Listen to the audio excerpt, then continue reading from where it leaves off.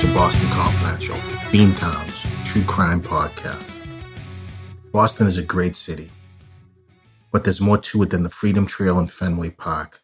There's a startling underbelly to the city, and Boston Confidential will take you on a guided tour of the dark side of the Athens of America, Boston, Massachusetts. Hey guys, thanks for returning to Boston Confidential. My name is Barry McGuire and I'm your host. I'm a 20-year private investigator in Boston, and I help run a company called Impact Due Diligence Investigations. If you need anything in terms of investigative services, feel free to give me a call at Impact. And if I can't help you personally, I can certainly direct you to the proper individual or agency. All right, guys, we're back with it today. This is part 2 of the Susan Taraskowitz case. Boston Confidential got a huge jump in the first portion of this podcast relating to Susan Taraskowitz. There's a ton of interest in this case, and I don't think I've done this case a service by not mentioning enough that there is a $250,000 reward that is still active in this case. And all you have to do is provide information that leads to a conviction. And your conscience will feel good, and your wallet will feel even better. The second part of the Susan Taraskowitz case is going to focus on an interview I just conducted with Susan's mother, Marlene Taraskowitz. I'd also like to take this opportunity to say thank you to Deb Taraskowitz Almonte, who is Susan Tarascowitz's sister and naturally Marlene's other daughter. I did learn something within my interview with Marlene Taraskowitz, and that was the fact that about 2 years ago, there was another grand jury impaneled, a federal murder grand jury in this case. They didn't come to a true bill in this case, so there were no indictments. But in this interview, Marlene's going to tell you that she still speaks to the FBI on about a monthly basis. So there's hope in this case.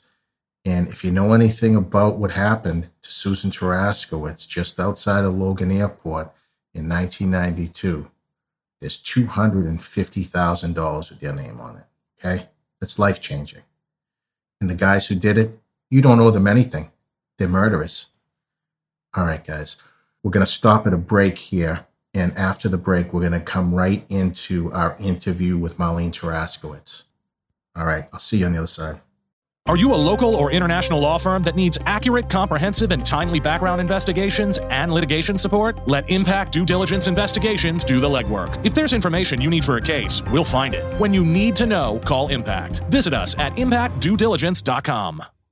My name's Barry McGuire, and this is Boston Confidential. Today, we're joined by Marlene Taraskowitz, who's Susan Taraskowitz's mom. And she has been a steadfast advocate for Susan in this case since this happened. And I really admire her. And Marlene, thank you so much for joining us today. Well, thank you for having me. Marlene, can you tell us a little bit about that federal grand jury that happened like 2 years ago? I'm totally in the dark on that, and I think most of our listeners would be as well. Well, 2 years ago, the state told me that there was nothing more they could do at this time to go forward on Susan's case. I was not happy with that. I got in touch with the FBI and one special prosecutor and asked if there was any way that he could help me continue with Susan's case. He told me there was no problem, that he would get on it. For 2 years, they had a grand jury. I believe there was probably close to 100 people they brought in. I also believe that they know who did this or who's involved with it. But when we met, they just said they weren't going to go forward and prosecute after the 2 years. I believe that they're not doing that because they need to prove intent. At this time, I think maybe they don't have it. So that's why they wouldn't go forward. I was not happy. I told them, even if you went forward and we got second or third degree, I would be happy with that because someone needs to be held responsible for Susan's murder. And we need to get justice for her. I wholeheartedly agree. Have you had any inclination as to were these the same suspects during the other grand juries, the credit card grand jury and the previous state and federal grand juries? Are we still looking at the same cast of characters, Mr. Brooks, Mr. Nuzio? Well, I know the same people that were in the state grand jury were brought back into the federal grand jury. I do know that. A lot of the same people were brought in the same to the federal as were in the state. Okay. Like Joe Nuzzo and people like that. Okay, so it's basically the same set of characters. Has the U.S. Attorney stated that there's new information? Is that why we're coming to a relatively new grand jury now? Well, they don't tell the family a lot of that because they don't know who we talk to. They don't want certain things to get out. So they don't really tell us that. They just say that they've got some new information or they haven't gone forward anymore or things like that. But they don't really tell us things that we want to know. Right. And I'm sorry, but you must have really got your hopes up when you learned that this was coming to grand jury again. Yes, I did. I really thought that at least they would indict someone. And whether we won or not, first degree, I thought we would get something and somebody would be held responsible. During those first grand juries, Marlene, they seem to be making a tremendous amount of progress. Well, they had Mr. Brooks. He testified against those guys in the credit card case. And I believe he was called before the murder grand jury. And to be frank, I thought this guy was going to give up the ghost on everybody. Do you have any idea what happened with Mr. Brooks and his testimony? Well, let me go back a little bit and say that the first time we knew what was happening with this credit card scam, it was when it came out big in the paper. Nuzzo's name was there, a few others about what they did. We sat down with Susan and asked her if she knew about it. She said no. At that time is when we learned about the harassment when she was going through. We had no idea what she was going through. When we asked her, why do you think you're being harassed? She said, because I was the new female supervisor. And her father asked her, why haven't you told us? She said, because of what they were doing to me and how bad it was, I was afraid for you. So she wouldn't tell him so he could go over to the airport and confront them. But I believe the first 12 years, speaking for myself, that nothing was really done to help Susan's case. I believe that they kept passing it from one person in charge to another. Every time I asked what happened, what was going on, well, we don't have much. We don't have much of this. We don't. And then they would move on to some other position. I couldn't get anywhere for the first 12 months. One of my main questions was there a conversation between Joe Nuzzo and Bobby Brooks the night she went out of the lunchroom? Another question was, why didn't you trace the phone call that she got that lured her out of the lunchroom? I was told many times by law enforcement it couldn't happen. Up until 12 years later, when a Lieutenant Flaherty said to me, Mrs. Taraskowitz, it could have been traced at least up to 6 months. My Susan was tracing all the phone calls that came into our house. Why wouldn't they have done that? It would have told a lot. Unbelievable. Unbelievable.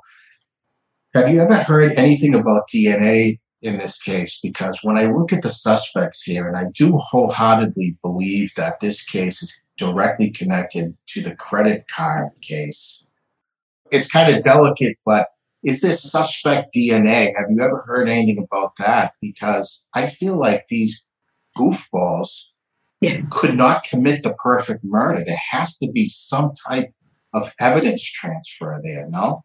Well, when asked that question, they say, well, that's not things we really can tell you now.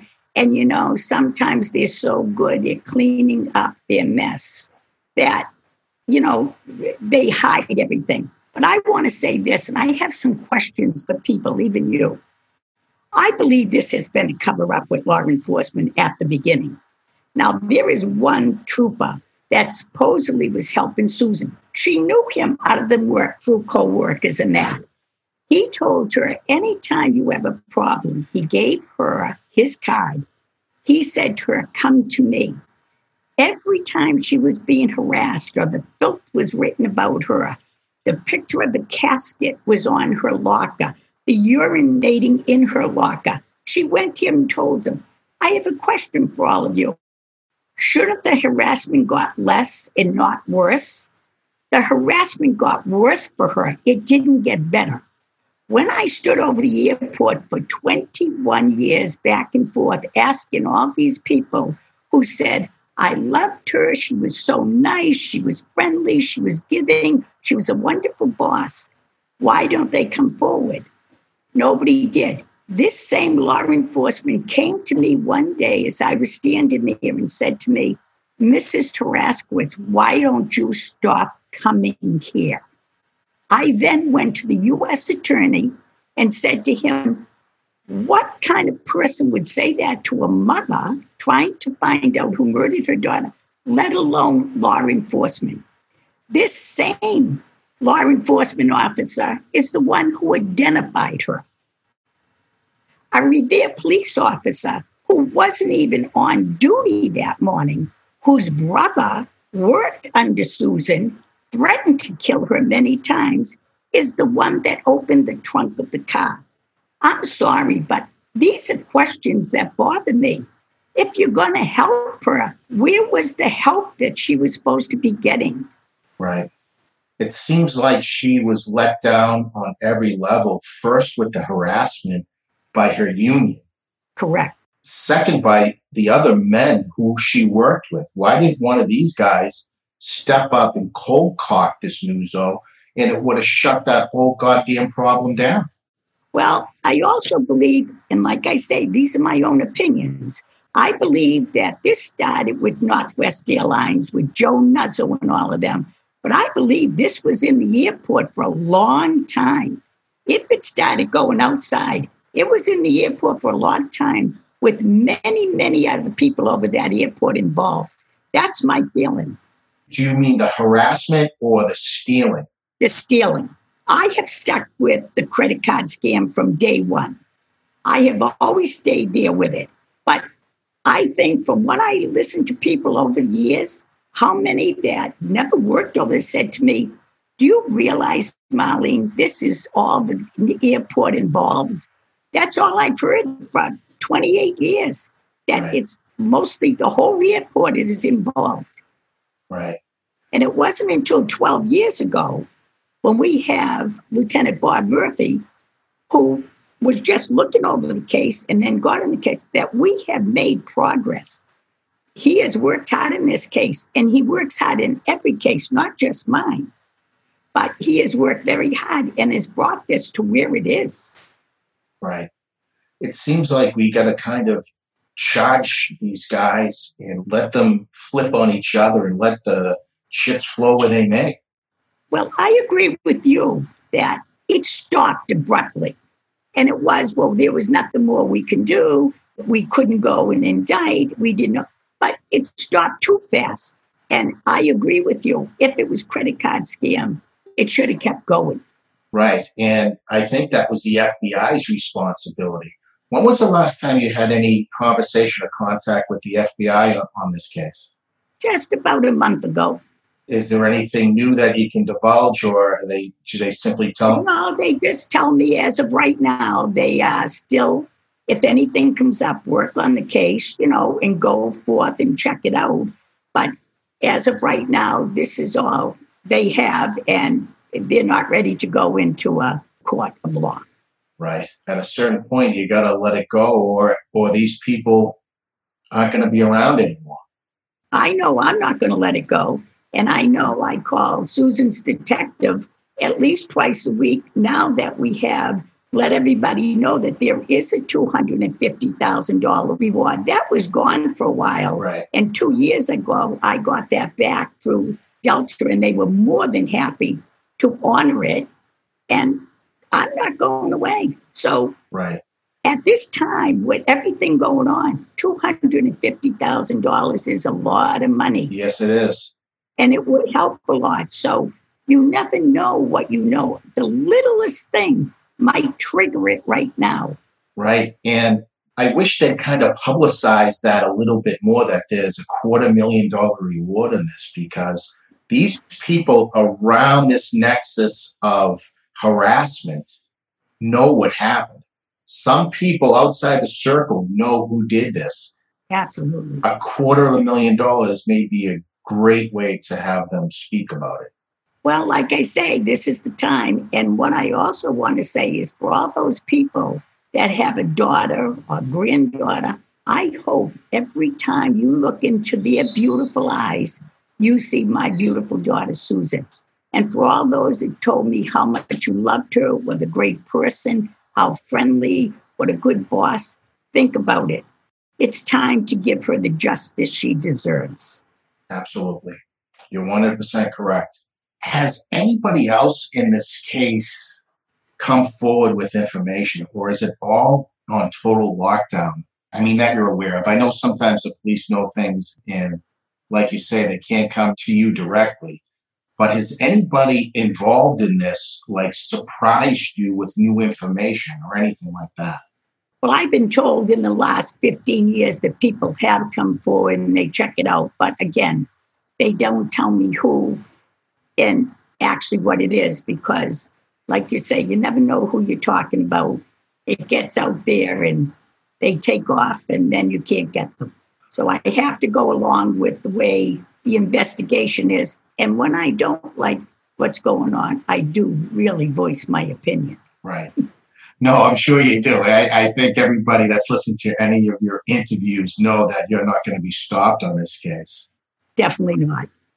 You know, I wish, yes, that my Susan quit the job, but I understand why she didn't. She fought hard to get to that position. It was a position that she wanted for a long time. Right. She was a very, very smart girl, smarter than most of the men that she worked with, and proved that. She also took the test for a firefighter's exam. The lowest you could get was 70. She got a 99.17. Nice. I think that tells a lot about her. I think so.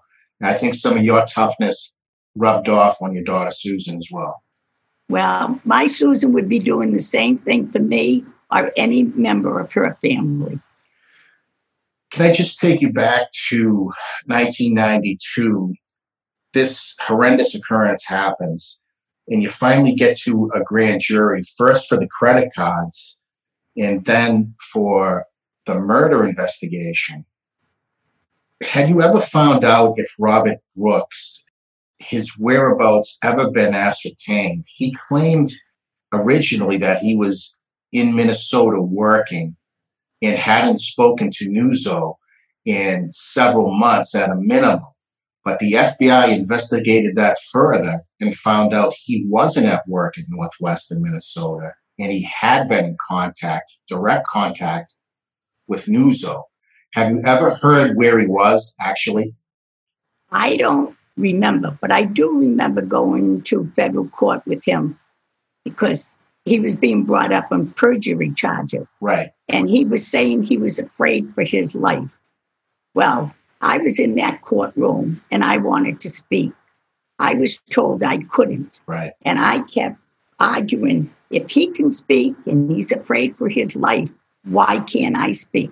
Well, I ended up getting up and speaking. And I told the judge that I'm the one hanging posters all over the city, towns and that to get Susan's story out there. So who do you think is in more danger, him or I? He got 14 months. I was so happy. And his father said to me, how could you do that to my son? I said, how can your son let that happen to my daughter? Oh, my Lord. I can't believe such a conversation. My Lord. Has Nuzzo's whereabouts on September 14, 92, has he ever accounted for where he was? He might have with the police, of course, never with me. But, you know, he does not live far from me. Right. He lives very close, and he's still in this area. Unbelievable. Had the police ever relayed to you the call that took Susan out of the airport that day? I know she was going to get some lunch or dinner. It was a midnight shift, correct? Yes. And she was going out to get dinner or lunch for the shift. But do you know if she was lured out or was that her own doing? No, that's why I questioned. Someone made a call to her. I would believe she'd have to know who it was or someone of, and not be afraid to meet them. And she went out to meet them and was going to pick up some sandwiches. She was going to roast beef place in Beachmont. Never got there. Right. But that was my question all the time. Why did you not trace that phone call? Right. And I was told time and time again in the first 12 years, it could never be traced. And that was a lie. Right. Because until Lieutenant Joseph Flaherty told me, it could have been traced at least up to 6 months. Oh, my Lord. It just seems to be so many missed opportunities in this case. Well, my feeling is, and until it's proven to me, from the beginning, the investigation was not done correctly. And from the few things I told you about the harassment not being lessened, I have my questions about how much law enforcement was involved in this at the beginning. Right. Right. I know you can't get too much into detail on that. No. I wish you could, and I hope one day you will be able to. When Susan went missing, how were you originally notified, and what did they tell you? Well, what happened, it was on a Monday, and I had gone to work, and usually Susan and I pass each other coming and going. Right. My daughter, Deborah, got a call from the other co-supervisor on the ramp asking if Susan was home. My daughter, Debbie, said, no, but I expect her at any time. He hung up. A few seconds later, called back and said, I think you better report Susan missing. She was not at work yesterday or today. Now, she was supposed to be at a baby shower for his wife that Sunday night. They knew she was invited, and yet nobody reported her even Sunday night. Really? At that time, my daughter called me at work. I worked right down the street. I went to the Saugus police station. I went in. The female police officer asked me what she could do for me. I said, I'm here to report my daughter missing. The phone rang. She excused herself. She turned around and came back, and she said, Mrs. Taraskowitz, they found Susan. And I thought, well, her car must have broke down. Something happened. Then she told me I needed to go into the chief of police officer, who we knew well because we lived in Saugus for 32 years. I went in, I sat down. He said, Marlene, we use on first name basis. He said, I'm sorry to tell you, Susan was found murdered. I just didn't know where to go from that. He told me to call my husband. I did. I just said to my husband, we found Susan. And I hung up. And then he said, I think you need to call him back. Then I said to him, well, I need to identify her. He said, no, she's been identified. And I go, who identified my daughter? I am the one that knows her better than anyone. And he told me about the trooper who did, which I got very upset with, because this was the trooper that was supposed to help her. Right. At that point, they drove me home. I did not see anybody until, law enforcement until around 7 at night, when a lieutenant and another detective came. And what they said to us was, after 72 hours, usually a murder isn't solved. And we suggest you should get counseling because marriages don't survive either. My Lord. What a strange thing to say. Very strange. Marlene, during my research, I forget who said this or what publication it was in, but one of the publications indicated that somebody Susan worked with said she wasn't herself that night. And she was a little concerned about it, but she went out to get lunch and thought maybe she'd talk to her about it, when she returned. Have you heard anything like that?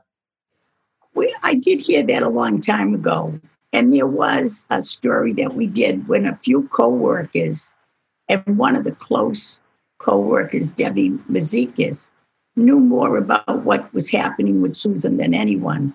And I think she spoke to the police more than anyone. And whatever she told them helped them out on that situation. Great. I'm glad there's somebody, at least there's a few people at Northwest who have some type of conscience on this. I hope so. It's not too late. It's 28 years. Murders that have been solved after 40. Please, come forth. Tell, no matter how small you think it is, tell what you know. It might be just that one little thing of all that they have now that will trigger this investigation to close, and we'll get justice for Susan. Right. So in terms of the investigation, Susan never made it to the roast beef place. Is that correct? No, she didn't. When they found her, she had the note with what the co-workers wanted and all the money. Geez, so you would have to think that somebody had called her and said Susan's leaving to go to pick up sandwiches. Absolutely. I do think, did they confront Susan, not meaning to kill her? But, Susan wasn't one that if you started saying things to her, she's just going to stand there and take it. She might have verbally talked back. Right. It's a possibility they hit her and thought they killed her and they didn't and proceeded. I don't know. Right. But if that's what happened, come forth. Or whoever was there and sorry, come forth and say it wasn't meant to be. But don't let it go on like this. Right. I don't know how somebody could keep this within them for so very long. You say Mr. Brooks did like 16 months or something like that for the perjury lying to the FBI, correct? Correct. Nuzzo was convicted in the credit card scam with a group of other people. How much time did he end up doing for the credit card? I believe he got 3 years and had to pay back a certain amount of money. The whole credit card scam was $7.5 million that they got. And there was one fellow that was spending like $20,000 a week just on clothes. Unbelievable. So 3 years for a $7.5 million score. Jeez. From what I understand, you only can get what they can prove. Right. So, no, I understand. But geez, I mean, that if somebody said, Barry, you could have $7 million here and you have to do 3 years in prison, as a younger man, I might have taken that. But I mean, the murder thing's a whole different thing. But 3 years in prison doesn't discourage anybody from replicating this. Nobody has a right to take anyone's life. Absolutely. Even if people like me who lost somebody through murder and say, I'm going to get rid, it wouldn't do me any good. I would be leaving my family. Nobody has the right to take anyone's life. Right. Especially a 27-year-old girl that did nothing wrong, that they thought she was wrong. She never worked with the FBI. She was never an informant, never knew anything about it. Right. She only thought she was the first female supervisor, and they didn't want her. Right. And I think it stemmed from that harassment. They didn't want her. And then this credit card thing, they start getting paranoid that somebody's talking to the police. It wasn't Susan. I don't think people know that. Susan wasn't even aware of what was going on, correct? No, she was not. She never talked to the FBI. She was not an informant. They proved that and told us that. There was nothing that she knew about at the time. And I think in my previous podcast episode on this, I called these guys a junior mafia. Is that what you get from them? Because I see all these hijinks with harassing people and stealing things. I always called them wannabes, right, cowards, and thought they were going to all of a sudden become big shots. Right. There's a little bit on the North Shore. There's some on the South Shore too, but it seems like these guys were drinking on the job, gambling on the job, not only harassing. What people don't seem to understand is they were fighting people. And Susan at one time had to intervene because Nuzzo was beating up two new arrivals to our country who were working with them. Is that correct? Well, Joe Nuzzle was from what I understand, beating up on a co-worker, and Susan intervened. And from what I know, he got fired and the union brought him back. Right. And of course, that was the downfall with him and Susan, because, of course, right then and there, he wanted to get rid of her or do something to her. Right, I'm sure. I don't understand this. Why don't you just go to work, do your job? But it seems like they were sort of in love with this type of quasi-gangster mentality in Northwest. I believe so, too. Yeah, it's just so very sad. You wonder if Northwest had taken care of this, would it have ended before Susan got hurt? I think if they listened to her, they could have solved the problem with the harassment. And through that, they might have learned quicker what was going on. But they did nothing for her. Right. How many times do you have to go to management or your union and ask for help when you're being harassed? It shouldn't happen like that. I know. I got to tell you, if I was CEO or even some type of supervisor over there, I would have fired them all. And you can fight for your job back, but I'm going to fire you. I feel sorry for the good people who lost their job there. But I said that I always felt because of this, they were going to go under. And they did. Yeah, they did. They were kind of kowtowing to the union there when they needed a much harder line. Right. Man, this case is such a heartbreaker because I remember seeing the billboards you guys had posted on the North Shore and around the airport, and I thought that was genius. Did that develop any tips, the billboards? Yeah, it did. And to this day, when I talk about Susan, and I talk about her a lot if I have to keep her story out there. And if they say, well, I'm not sure, I'll say it's the girl on the billboard with the flowers. Right. Because that to me is Susan's signature. Yes. And they remember right away who that is. Absolutely. Well, good move doing that. That was a stroke of genius. Can you tell me one story? It kind of brings a tear to my eye. Tell me about Snoopy. Well, in February of 92, Susan went to San Francisco. She flew there. It took her 12 hours to meet Charles Schulz. When she got there, it wasn't open. So she sat outside because she had no money to go any further. And they found out she was out there. They came out and they told her she'd have to come back. And she said, that's all right, I'll sit here. At that point, they knew apparently she couldn't afford to take a cab anywhere. Charles Schulz told them to bring her in. He told her that he couldn't interview her or talk with her personally, but he would be happy to have her in the audience. He also told the audience about how she flew there. When Susan was found murdered, that night I kept saying, what can I give her that would be the most important thing to her? I mean, she loved her family and all, but something you want to give them that's special. She was a Snoopy collector. She has over thousands of them. And I said to the secretary, I would love to put Snoopy on her stone. And she said she would check with him. Well, the next day, he called me back. And he said, Mrs. Staraskowitz, I would be happy to do that. Which Snoopy did she like? I said, she had so many, I don't know what her favorite was. He drew Snoopy holding a rose. He took the picture and sent it to us. And it says, thank you to Marlene and Ron for letting us be, Snoopy and I, to be part of your family. We appreciate sharing memories with you. And we have that framed. And I will never forget that. And I think that as happy as, she would be to know that. Right. That Snoopy's right there with her. That's a great story. Marlene, I want to thank you for coming on today. When this case gets solved, and I know it will you come back on Boston Confidential? I certainly will. And I want to thank you so much for doing this and keeping it out there for us, because I know it will be solved.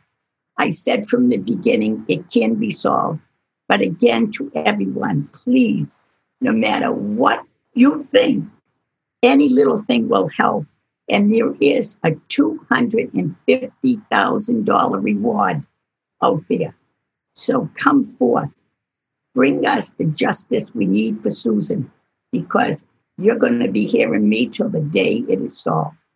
Right. All right, guys. Well, that's the end of the interview. Now, Marlene Taraskowitz is a firecracker, and she's a fighter. She's going to keep fighting. And I'm going to ask you all to fight with her. I want you to share this episode. The podcast has blown up. The last Susan Taraskowitz, episode 1, really blew up on the North Shore. People are interested in this case. It can be solved. There was a grand jury convened as recently as 2 years ago. They're working this case. There's $250,000 at stake. That should loosen some lips.